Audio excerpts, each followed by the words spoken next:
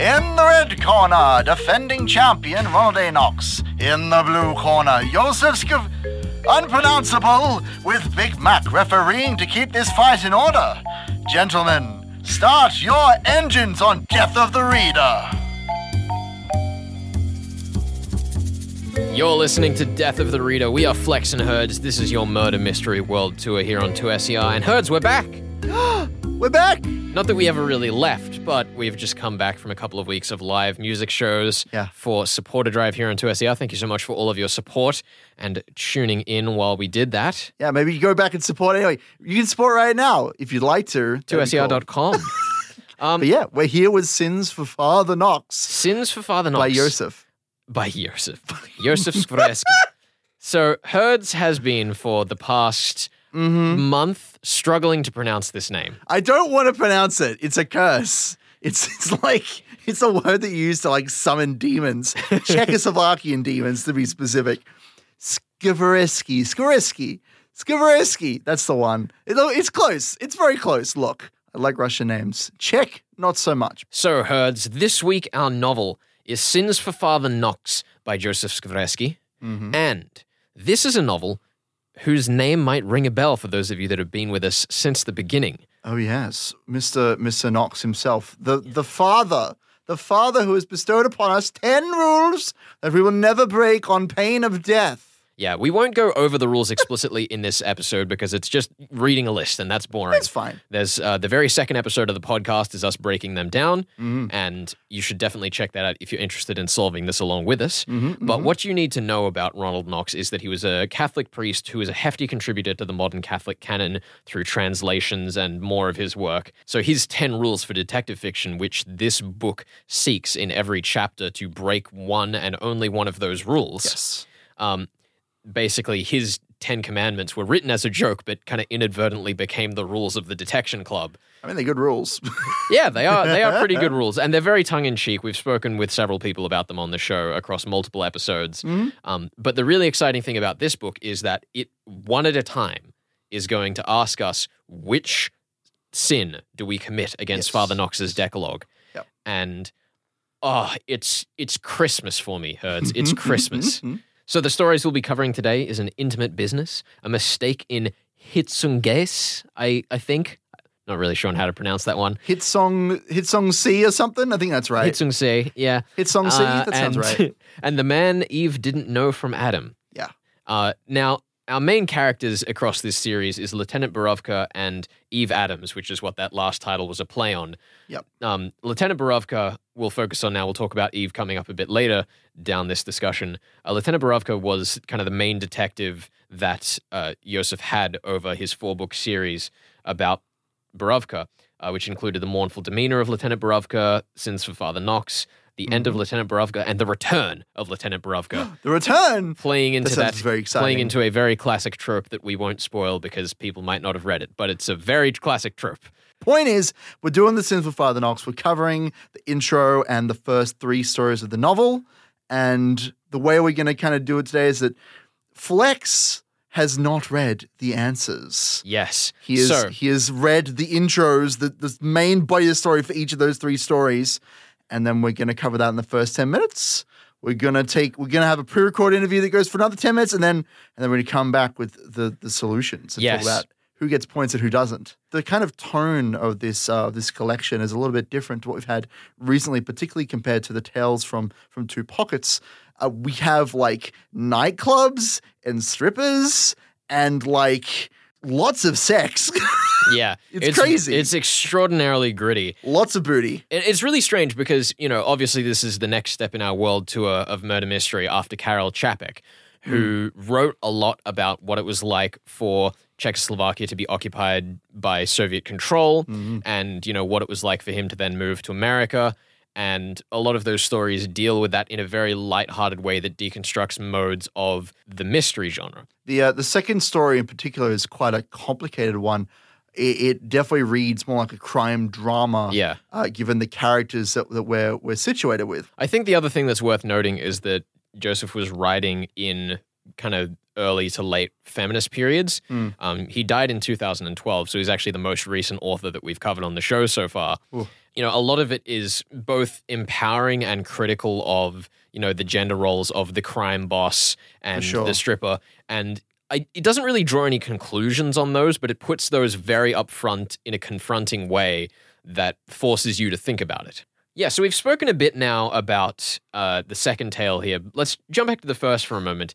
An intimate business, where we start with a woman already arrested. Yes. We don't know her name. We don't know who's in the scene. We just know that she's arrested, and Lieutenant Borovka is half-heartedly trying to get her out while solemnly reflecting on his own family life. Yeah, it's a really weird blend of these two characters and their kind of personal lives getting intertangled. I think that it tackles everything in the first story, so you know what you're getting yourself into. It tackles a little bit of the sex, it tackles a little bit of the crime, it tackles a little bit of the rules, all in very bite-sized chunks that are very plain to see. I'm not sure if it gets more vague because I haven't read all of them, but my expectation is that this is basically a brief. Yeah, we'll see. I definitely remember when I first read it. It is probably the most challenging story to pin down the sin that's being broken, which we'll talk about later, simply because you're not quite sure what you're getting in for. Yeah, and then that's a very strange contrast with our third story, the man that Eve didn't know from Adam, which is like two cute babes going on a road trip. It's such a weird look. It is definitely the weirdest out of the first three stories because you're absolutely right. These stories have like this weird fixation on sex in the female form, which, you know, shout out to my boy Skrurovich, whatever his name was. That's the worst one you've tried so far. But like, it starts off with these two ladies just hanging out on the side of the road. And they're like, there's been a murder and there's sex stuff involved. And they're like, what is happening? Like the subject matter that we are actually tackling is horrifying. But like Laura just fakes fainting into the policeman's arms. And then it's just this like, oh, it's a murder. Oh, we got to figure out which playboy is the bad one.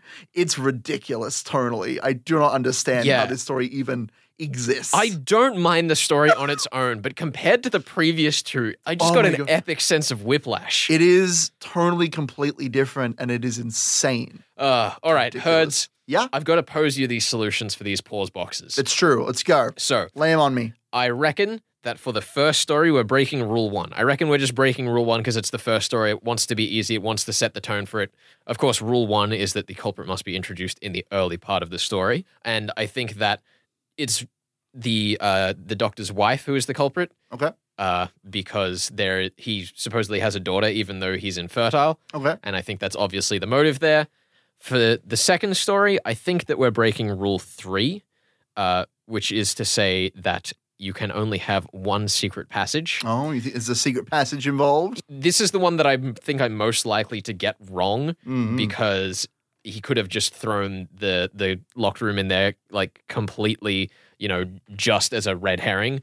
But it doesn't seem like that to me. And the third story, Flex. And of course, the third story, the man Eve didn't know from Adam. I reckon that the line that she has a little spark is meant to be pointing us at the car. I reckon that that's breaking rule number 8 because the spark is the clue that we haven't been lighted on. Okay. Which is what rule 8 covers. Sure, sure. And who do you think the murderer is, Flex? Well, it says that I shouldn't be able to figure that out, so I'm not going to. You know what? That's all right. Because I was told that I have to solve the boxes, and that's what I'm going to do. I should be very clear. The rules for points for this round of murder mysteries is if you can solve... Hold on, Hertz. Let's just be clear here. What? I gave you a stack of bonus points then covered a story it's okay. that I couldn't get any points on, so... You say that like we didn't do the reverse when we did the kennel murder case, but you know, it doesn't matter. The point is that I am in control right now and you will not take me off my high horse. Okay. So the plan is, Flex, that each of these 3 weeks that we're going through stories, you will have the opportunity to attempt to answer all of the questions in the little stop box. If you can answer all of the questions from that week, so the 3 or 4 stories that we cover in that week, you get 1 point. Okay. So there is the potential for 3 total points from this novel. I forgot to mention. What? The creepy old man is the culprit in the second story. Damn it. I mean, who knows? It could be anyone. It could be even me. I can't be missing out on points that easily. Damn it. This is Death of the Reader. We are Flex and Herds. Right now, we're going to our guest, and then we'll be back with some solutions. This is Flex and Herds bringing you Death of the Reader. Oh, it's just Flex because Herds has found himself sick as I'm recording this. We're bringing you your murder mystery world tour here on Death of the Reader. Today we're chatting with Professor John Scott from the Queensland University of Technology, as well as the co-editor of the International Journal for Crime, Justice and Social Democracy. John, welcome to the show. Great to be here. So in your online journal, part of your task is kind of disseminating a huge amount of information that everyone can be informed on what's going on in social democracy and crime. What's that process like for you? What does that involve? Yeah, look, one of the reasons why we went online and why we decided to go online with the journal was because a lot of academic publishing is that it's very restricted, and there's a paywall, there's a barrier where it's actually hard to disseminate information, regarding what we do, regarding what we research, regarding what we study. And so what we want to do with that journal is make criminology more accessible. And so far it's been quite successful. We've only been running the journal for 5 years, and the readership's been huge. I think we've had, hundreds of thousands of downloads. And that sort of thing is becoming more common in academia. There's also an issue too where you've got the global north and the global south, and a lot of universities in the global south just don't have that access to that sort of knowledge, those academic journals. So there's a real sort of knowledge divide, I think. And that knowledge divide comes at a cost. So I guess one of the things we're trying to do there with the journal is break down those sorts of barriers, particularly around knowledge. You can't have justice or global justice until you have, justice around knowledge and that access to knowledge as well. Do you think that there is a value in having a democratized justice system like that where a lot of law is bound on precedent of things that have come before it? And if we're making that globally accessible, do you think that pulling towards a global standard on law is something that's worthwhile pursuing? Yeah, well, look, it's something that people have tried to use for quite a while, and I know the UN's trying to sort of set standards that are more global in their reach and so on. And yeah, look, it's certainly something worth pursuing. I guess in its purest form, we're talking about human rights and that where you've got these global conventions that hopefully people, if they adhere to those, that's a very good thing. Of course, what we do in the journal is much more modest, but it's just making those that information, those facts, that research a little bit more accessible. But one of the things that we've done with that, we've got a wonderful international authorship on that journal, from a range of places, and we're diversifying the knowledge. So much knowledge comes from the sort of the Anglosphere, and if you look at publishing and knowledge production around the world, probably 80% of knowledge in criminology and a lot of other disciplines, comes from that Anglosphere. So I think it's very important to break that down, and we can do that with the law as well. So yeah, it'd be good if we could make things more accessible. Do you think that that's one of the largest criminal justice problems around the world? And what other challenges does the criminal justice system face around the world? As an academic, making knowledge more accessible is a huge challenge, and that's a problem, right across. It's a problem for universities, it's a problem for academics more generally. In terms of criminal justice challenges, I think recently we've seen a number of issues emerging, that do have global dimensions. Certainly around violence, male violence, that's a big one that has global dimensions. So we know that, whatever society that you go to, whatever country that you go to, a lot of acts of interpersonal violence do involve men. And we know that sort of comes back down to masculinity. That's something that, has more, universal dimensions.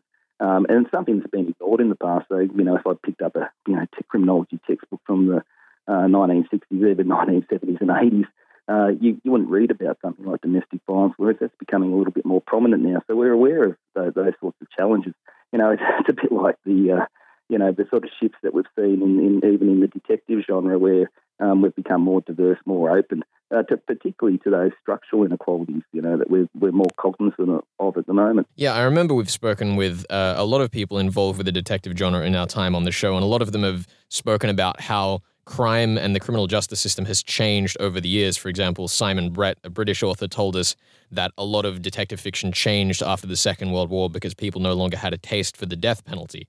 And then when when we look at books like Josef Skresky's Sins for Father Knox, there's a lot of, lecherous old things, but we never really get a resolution because sometimes a resolution and punishment isn't going to satisfy everyone. So it's maybe a bit more positive to keep it open-ended.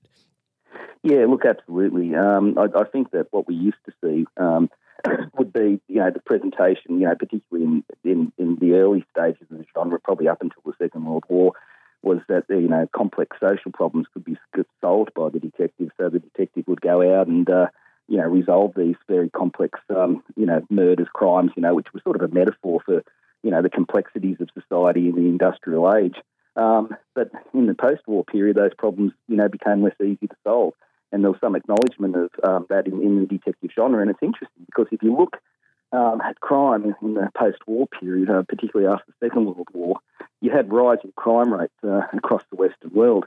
And, there was this real confidence before the war and from the 19th century that, just using scientific rationality that you could solve crime. You could solve all the problems of the world, it'd be like sort of, public health and other things. You get rid of disease, you could get rid of crime as well. And I think the detective, in many ways, was a metaphor for that sort of that confidence, that optimism that we could solve these problems. And, what we see in the post-war period is that a decline in that confidence, particularly as we started to measure crime. We saw those crime rates rising in the Western world right up until the 70s. So by the time we get to the 1970s, there's a lot of criminologists are saying there was a phrase, nothing works, because, there was a less confidence that the state could actually solve crime within its borders. So, prisons were overflowing. We weren't rehabilitating people when we sent them to prisons. I mean, the idea that the prison would be somewhere where you could reform people, nobody believed that anymore. The idea that police could go out and act ethically and resolve criminal justice issues, nobody believed that anymore.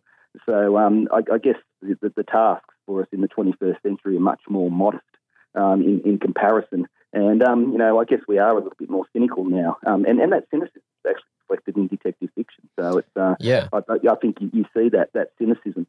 And the cynicism does emerge, particularly with regards to film noir in the 1950s and 1960s. So, and then that's got all sorts of dimensions, around gender, as you would know, and all sorts of things. But the detective in that period, you start to see signs emerging that the detective is a much more complex character, and that not everything gets resolved neatly at the end of the day, and we see that embodied in the detective. Yeah, we spoke recently with Sarah Bailey, whose detective Gemma Woodstock is particularly notorious for being a very, I guess, broken at her core character in some ways, which is an enormous contrast to the pure scientific detective of the golden age, as you mentioned there. Yeah, look, absolutely. So, in that genre was reflected in television as well. So, by the time you get to the 70s, you've got Columbo in a crumpled up raincoat, who isn't a very attractive figure. And you've got a range of other detectives that we've seen since, who actually, a lot of the social problems that, I guess, criminology, crime fighters were supposed to solve. We see these detectives actually having those sorts of problems, experiencing those problems, whether it's represented in regards to alcoholism, the use of drugs and so on. I mean, even Sherlock Holmes used drugs, but in a very different way from what we see with contemporary detectives. They're closer to the I guess the stereotypes of street working sex workers from yesteryear. In the sense that they experience some social problems, and they embody those in their day-to-day, everyday life. Even modern adaptations of Sherlock tend to lean on his drug problem a lot more as an actual vice of his character rather than just a adjective. Yeah, look, absolutely. So there was, we've seen a spate of movies where that's become more prominent and people are more aware of that now.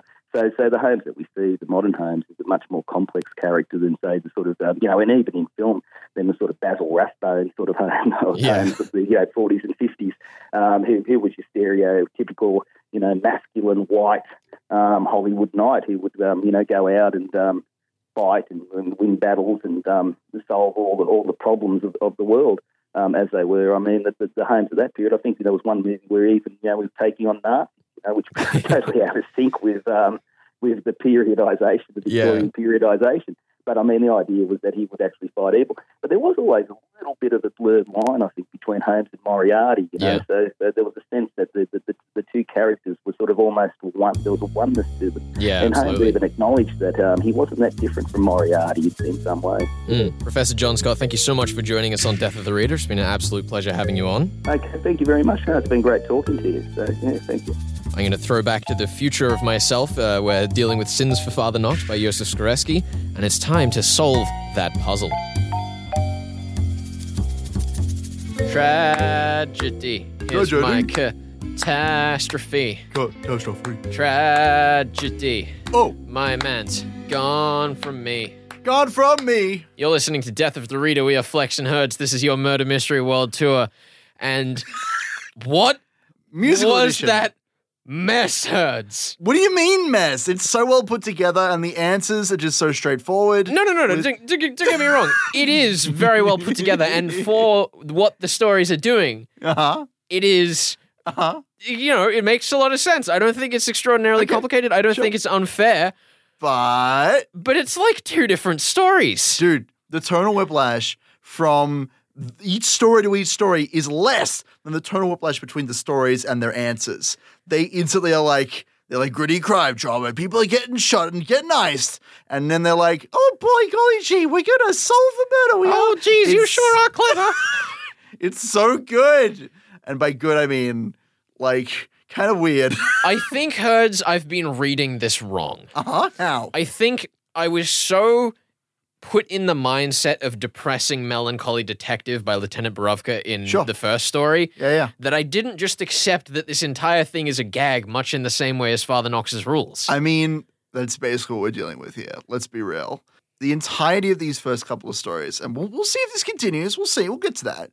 They're just a big goof. Yeah. To the point that in order to make the secret passage will work, which, by the way, you totally nailed. But Thank you, whatever. thank you. Not that it was difficult, but I whatever, do believe I Flex. have scored myself one You point. have scored yourself a point because you got everything smack bang right, correct. So good on you. But when we are, uncovering the crime of the locked room murder, we stumble into one secret passage, find the Countess and this dude just going at it, and that's like the big goof. And then she's like, have I gotten it wrong? Wait, no, what if there's a second secret passageway? Genius! Oh my God. Honestly, it's like a comedy skit. This It is. entire thing is like a very slowly built up, meticulously planned out comedy skit.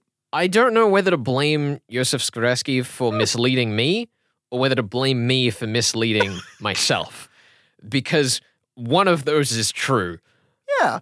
Well, it's definitely a question of like expectations, as many murder mysteries are. When you're coming into this and you're thinking, I see, this is going to be a story about how, Josef Skrzewski is trying to like break down Knox's rules and like analyze them, which it deconstructs it to a certain degree, but it is very much a lighthearted romp in the same kind of tone that Ronald Knox's stories were. See the Three Taps as a prime example of that. No, absolutely. It's just like, I think that it was kind of a mistake on his part opening with an intimate business because that story reads so seriously. Yes. Like obviously the female character whose name I've forgotten and I don't actually know if we even get it. It doesn't matter. Look, let's be real. She is obviously meant to be a bit of comedic relief in there where we have the contrast between her just being like, oh, screw that guy, screw this person, whatever about him, my acting career. Because it opens with Borovka, it sets the tone so differently to everything thus far. And going back to what I said in the first part of this episode, I still think that story was a good choice for the first story because it breaks the first rule, introduces the themes, and we move on. Yeah, my assumption is, I haven't read the rest of the Borovka quadrilogy, as it were, but my assumption is that the tone of the first story with Borovka is very much in line with those of the stories. Yeah, and it's designed to, because he's only in 2 of the 10 stories. So putting him at the forefront and saying, hey, look, it's Lieutenant Borovka, remember him? Like that's a marketing tactic. And it's also a good way, but it's also a good way on a less cynical side to like ease readers into the story. Yeah. Especially if they're not used to having a lady detective, or the kind of character that he's trying to portray with Eve Adam, that sort of thing.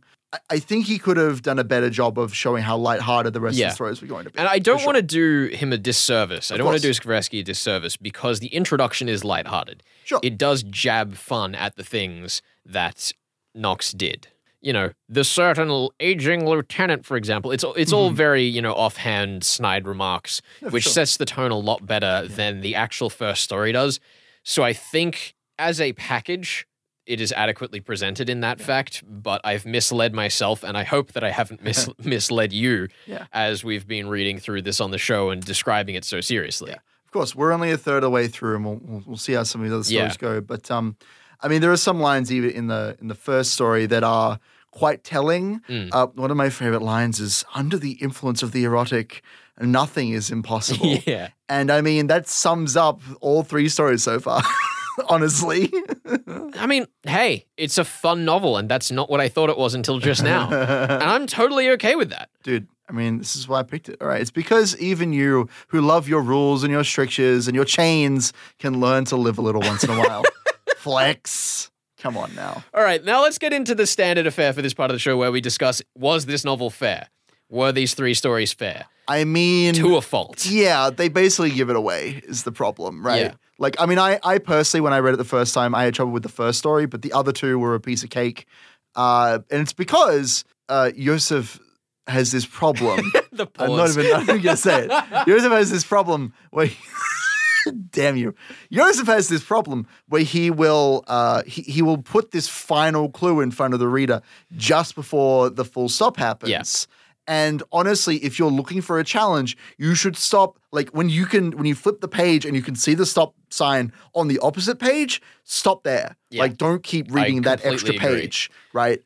Because the clue that he gives you just before the infertility, diagnosis from the doctor, the character is literally saying like, "Oh, that creepy old man went down to the cellar for 10 minutes suspiciously as the crime was happening." Like these clues that pop up just before the stop button, and you realize, oh, well, that's the clue that I need to focus on. That's the part out of it. Basically cuts out all of the like white noise, all of the extra stuff that Yosef has been building up on for the entirety of the story. And like they're not super long stories, but still, you got like 20 pages there.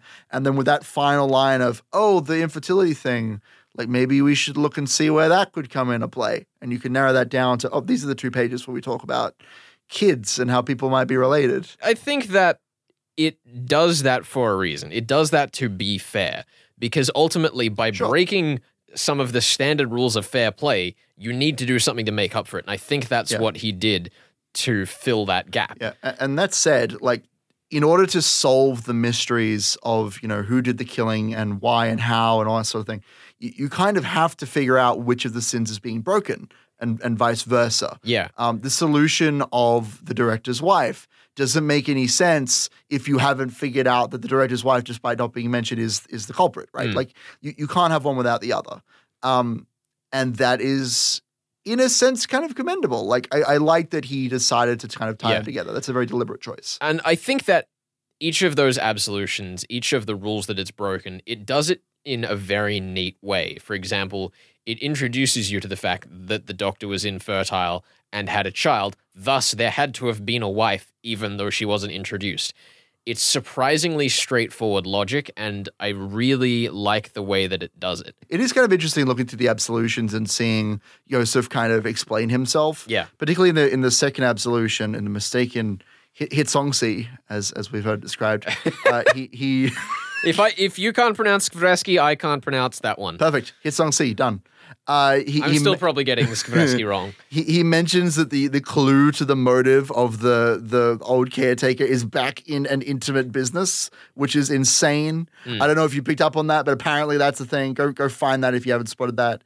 And as a former convent, the closest hotel qualifies as a place where there might be a secret passage. I had missed that detail entirely. It's just kind of funny seeing what parts of the story Yosef thinks you should, really pick up on. But of course, 2 passages are going too far in this case. But if you have one secret passage and a secret passage is a wrong, 2 wrongs make a right, it's a fair story. Yeah, dude. That's how murder mystery works. You just gotta break an even number of rules and you get off scot-free. That's how I do it. All right. Kill an even number of people. Herds, I've I've enjoyed this a lot more now that I've read the solutions I'm glad. than I initially did. I think I'm a lot more excited to go into part 2 of this next week than I was initially. Yeah, next week we'll be covering stories 4 to 7, inclusive, obviously, and we'll be challenging Flex to solve them once more on next week. Yes. Oh my goodness. I'm so excited. A question of alibis, that's just my favorite one already. Yeah, alibis are fun, dude. Alibis are fun. Except when they involve train puzzles. Oh dear. See you next week on Death of the Reader.